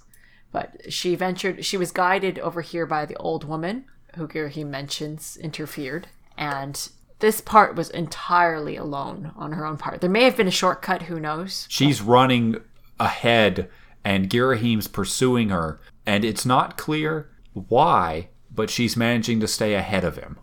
Yes. Okay, fine. The pieces are emblematic of the experience Link gains. Yeah! No, don't give up, Crystal. Maybe he collects hearts or something. Ghirahim, I mean. Woo! He talks about blood a lot and so on. Oh, I'm just so happy right now. Okay. It took me a year to win this fucking argument. A year and a half almost. You know how long we've been doing this? Like a year and Really? 2 months. Wow. Oh, when was the anniversary? A while ago. Okay. We missed it. Oh, okay. Yeah. So, again, there's motifs in this room of birds, and on the ground is a giant sun with a spiraling center. I really don't know what it means, but we see it a lot. I theorize either that the sun is also a symbol of Hylia, or actually it's a symbol of Link. Huh. What do you make of the spiral? Nice design. Huh. I don't know. You were thinking real hard about these ones. I don't know. I was already interpreting that it might mean the hero. That's fair. The eternal spirit of the hero. There was no spirit of the hero before this game. As formed in this by Hylia, who's looking Okay. from the edge of time. When you say bird motif, Yes. what do you mean? There's a lot of different bird designs. I can't remember the exact pattern on the walls of the boss room. Ah. There's several different. There's the definite loft wing front view. There are the flying ones that kind of look like Ho-Oh from Pokemon. Yeah. And there's just other more generic looking birds. So anyway, we walk through the seal. It's not hard for Link to do. And you come across a fountain, a spring. Because that's what's at the heart of the Skyview Temple is a holy spring. Yes. Right, the Spring of Courage. Yeah. Though we don't know it as that here. Well, there's only 2 springs in this game. Yes. Yeah. They don't go to the mountain spring. Yeah, it's a little bit strange. Maybe there was a hidden one the whole time. Zelda just woke up a lot faster. Yeah. But yes, these, for our listeners unfamiliar, these are the springs that are in Breath of the Wild that Zelda travels to. And they look exactly alike down to the very pillars in place. Yeah, it's very clear in Breath of the Wild that you're standing in the same where the Skyview Temple used to be when you find the Spring of Courage. That was so cool. That's really cool. It's so fucking cool. And for all those people that poo-poo on Skyward Sword, like, it's just the most incredible feeling, discovering all these connections to this game. in Breath of the Wild. Yeah, it did feel very good. Yeah. And You do a Skyward strike on the bird symbol that's sitting there in front of a statue of Hylia. And then Fee pops out with a message written in the language of the gods of old. Yes. This is an interesting part. You don't usually hear from those girls much. No. Or rather, hear in their languages. Yeah, This is from Hylia. From the edge of time I guide you, That's the such a one nice line. chosen to carry out the goddess's mission. The spirit maiden who descended from the clouds must travel to 2 sacred places to purify her body. You stand in one of these places, Skyview Spring. The other is known as the Earth Spring. This second spring is hidden away deep within the scorched earth of Eldin.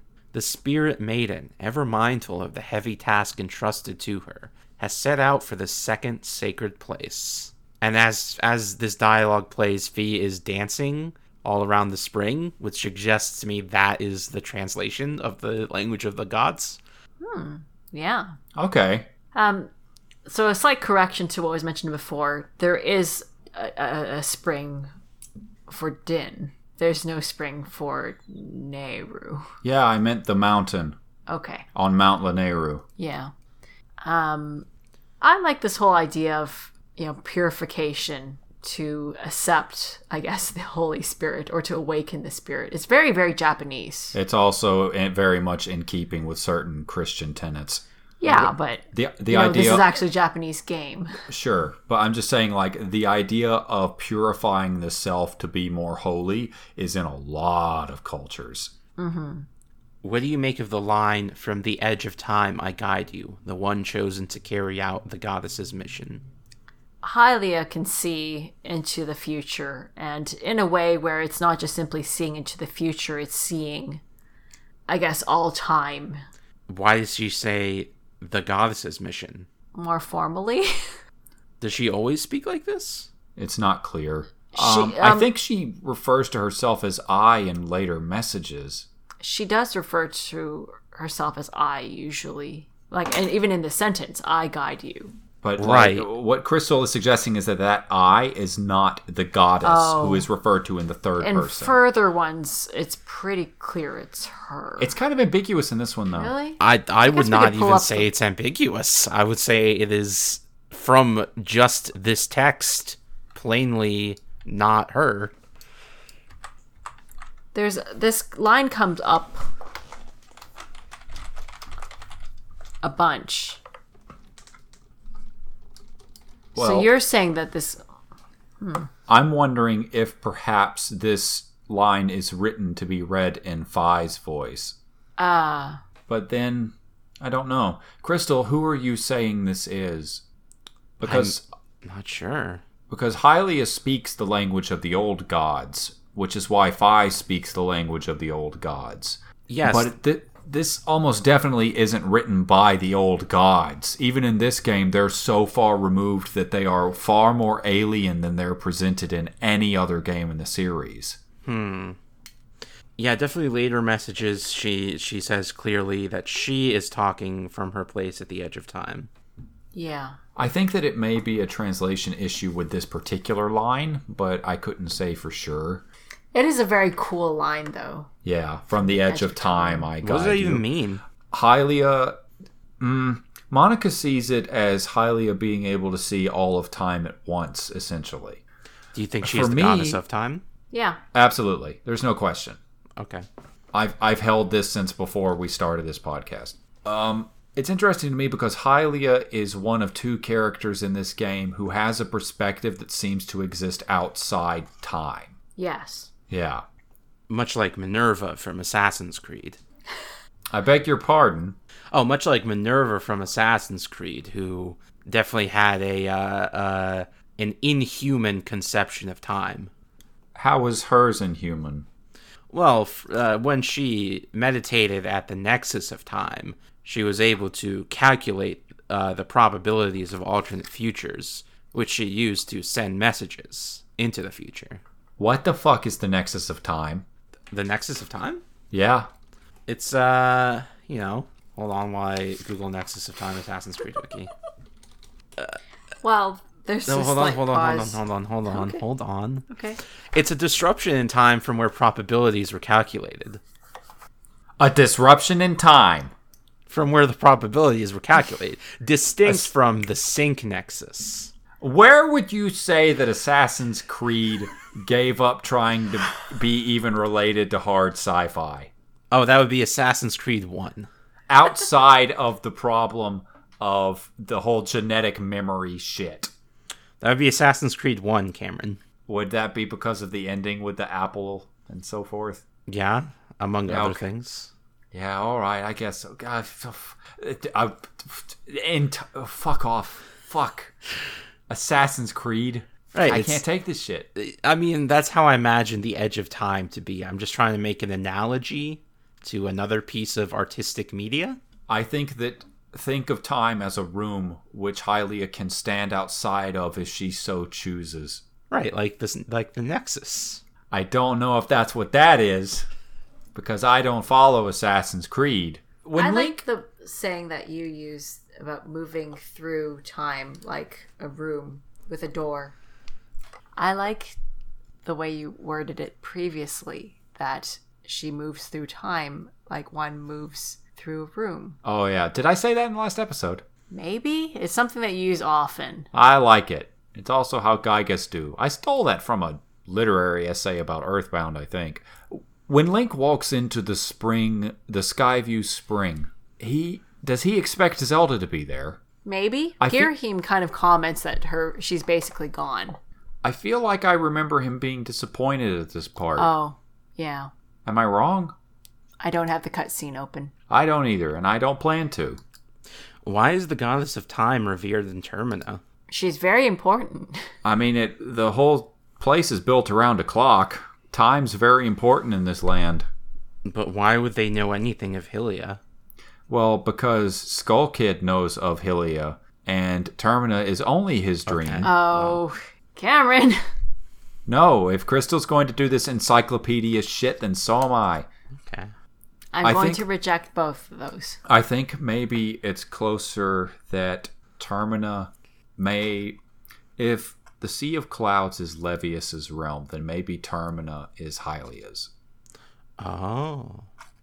What a grim, and sad place. That would make sense why Demise hates her so much. What do you mean? Because she created Termina and then abandoned it for a place that she thought was better.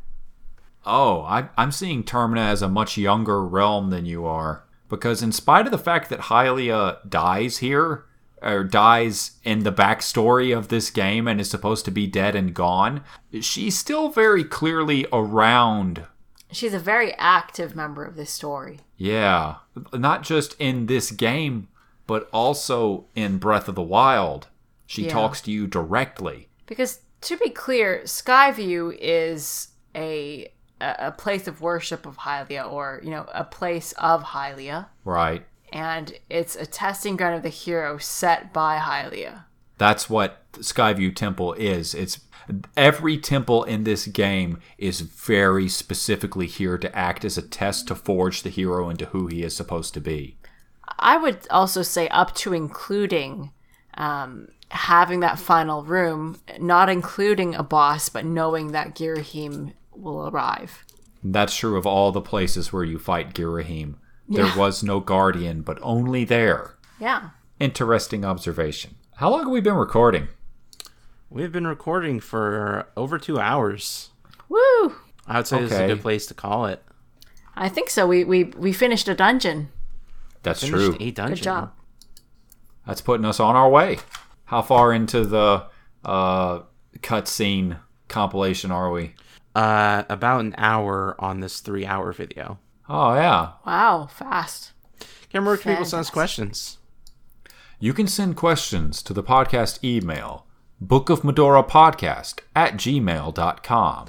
That's bookofmedorapodcast@gmail.com. I'm going to have to cut real carefully to make sure that we leave that delay in there. Oh, damn, we got plenty of email. I didn't even ask for 2 questions this time because I knew there'd be plenty of emails. Yay. We do still have some questions in the question document, right? Let's go ahead and clear that question document first, I suppose. Don't look at those top ones. Okay. Why? Because these are jokes. Okay. We have some leftover questions from the Zelda cartoon episode. Ooh. Yeah. Tommy Two Hands asks, is Link an ass man in this one? Oh, no. I think it's pretty well established that Link is a mouth man. Yeah, Yep. He definitely has an oral fixation. Cartoon Link is something. Rawl asks, if it's not too late, why is Link actually a fuckboy? Does he deserve harassment charges filed against him? If you interpret the cartoon very Literally? literally, if you interpret the cartoon very literally, he deserves, to go to jail.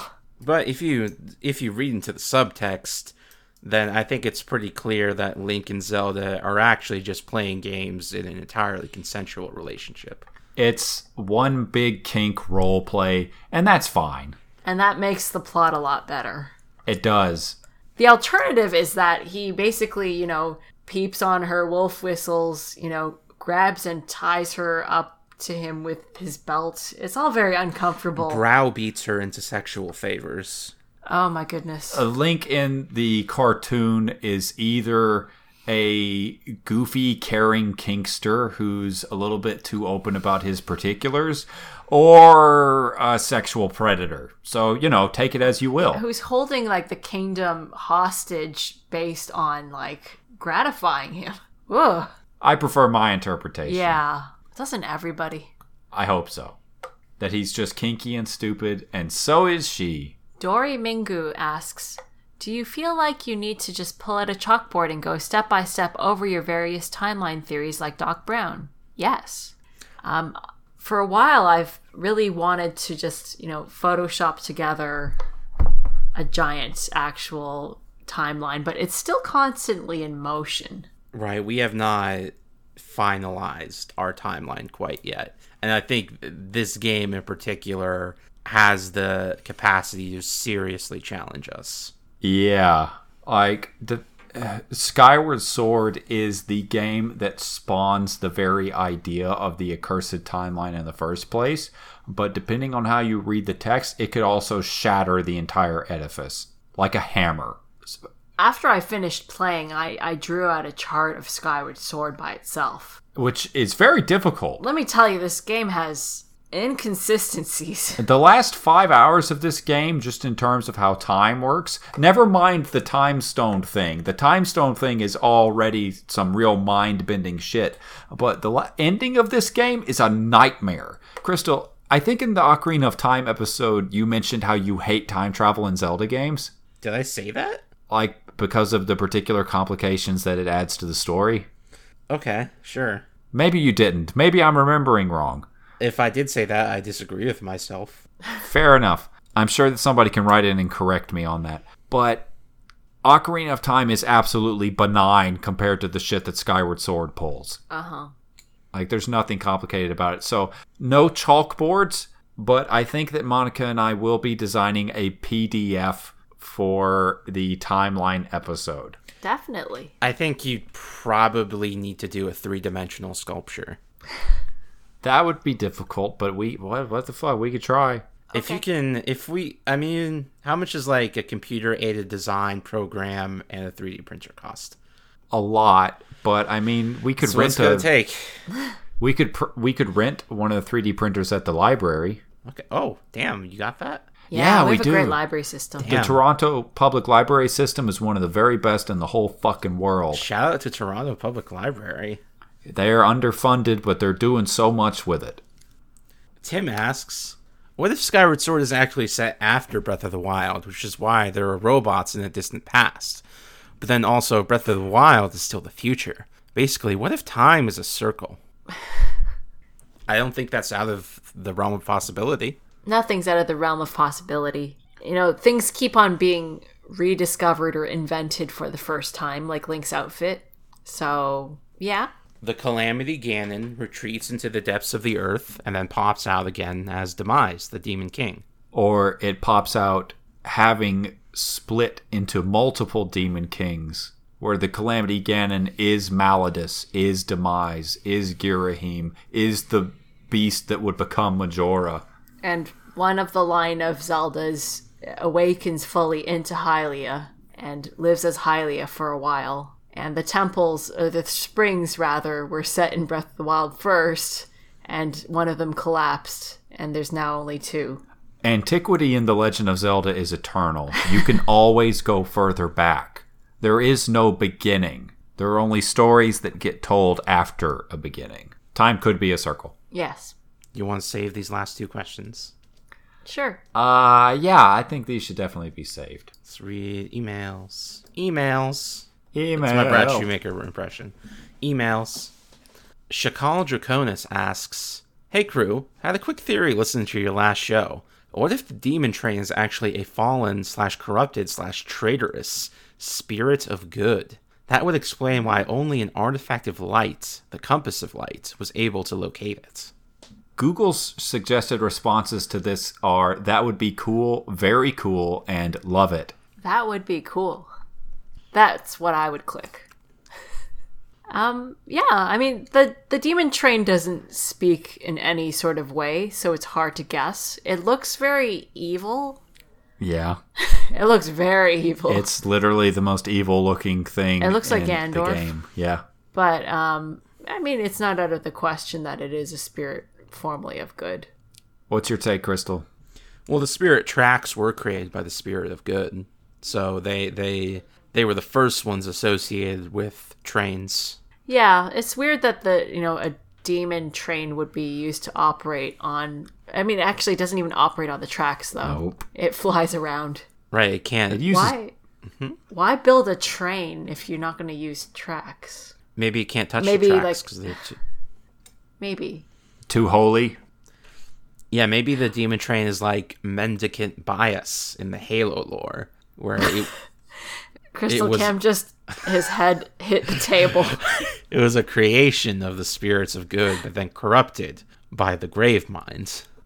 I'm very amused by the idea that like the demons saw the spirits of good with their spirit train, and they're like, we'll do you one better. Here's our, radical metal burning head guy, and it don't need no tracks. If we're pretending that the battle with Malladus was concurrent with the battle with Demise, in fact 2 fronts of the same war, then the image of Ganondorf is much older than Ganondorf the man. Do we know if the demon train is that old? I suppose that we don't, but the Dark Realm was sealed off for a very long time. Huh. Maybe it's meant to be Demise. Demise actually doesn't look like that, though. Demise has more of the Akuma from Street Fighter face going. He looks very different from Ganondorf. I guess so. They got the fire thing right, though. I think that it's more likely an answer to the spirit train than it is itself a corrupted or traitorous spirit of good, but it is a cool idea. Can you imagine Demise in a cute little conductor's hat driving the spirit train? Yeah. Train? 100% actually. Yeah. Choo-choo. And when Demise has to cross the ocean, Malladus takes control, and he says, "Leave it to me." What if Doc Brown from Back to the Future 3 uses time travel train? Uses time. Well, at the end, he has a time travel train. Okay. And he uses it so much that he breaks time and he falls into the dark world, and his train becomes evil. What happened to Doc Brown? He died. Oh, I guess you would if you fell into the Dark Realm. Probably Malladus ate him. Yeah. Take that, Doc Brown. You child-endangering motherfucker. Why am I being so harsh on Doc Brown? I don't know. I'm going to be honest with you. I've never sat all the way through one of the Back to the Future movies. It's a good trilogy. I'm sure. I mean, Doc Brown did fund Libyan terrorists. He did. Oh, did that happen? Yes, he did commit treason against the United States. He got good. his plutonium from terrorists. Wow. Good going, Doc Brown, you motherfucker. I'm glad Malladus ate you. Jasmine writes, "Hey friends, what do you think about Beatrice's quest line?" Beatrice being the item check shop girl. "And all the weird snooping you do on Skyloft. Was it weird to bring back Oh, God. Was it weird to bring back Poop Hole Hand and turn it into a girl for a love story? How's the bamboo cutting minigame holding up? To be clear, what Jasmine is referencing here is the toilet hand from Majora's Mask, and it is sort of brought back in spirit for a side quest that we will get into in detail in the relevant episode, because it's a great side quest. With a good recurring character. Also appeared in Oracle of Ages. Yes. Oh, it's an extremely good recurring character. Yeah, we're not going to get it much into the love story right now, but I think it was a great recurrence. It's super good, and it has the only meaningful moral choice in any video game. Oh, goodness. Link is very much a snoop in this one. Oh, he's a prick. He is... He meddles in the love affairs and life affairs of all the students. People keep pulling him into it, in fairness. Yeah. And it is a shoujo, so you're kind of expecting it. We forgot to mention that Link can sleep in everybody's bed.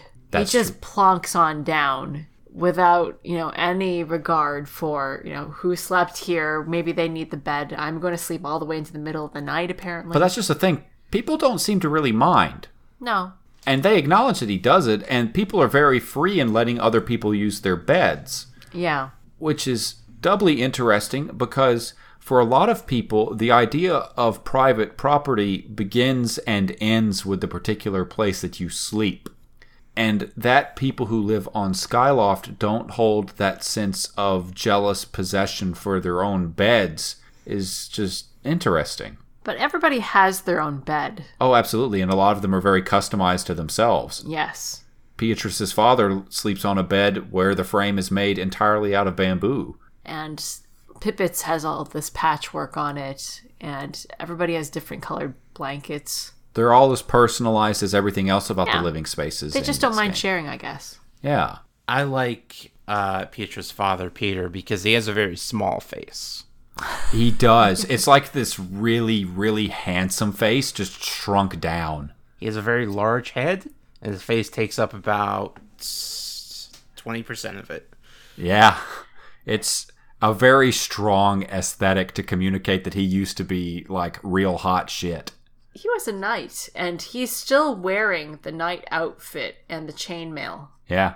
It just doesn't fit so good. What do you think about that quest line, Crystal? What do you mean? Beatrice's quest line. What do you think of it?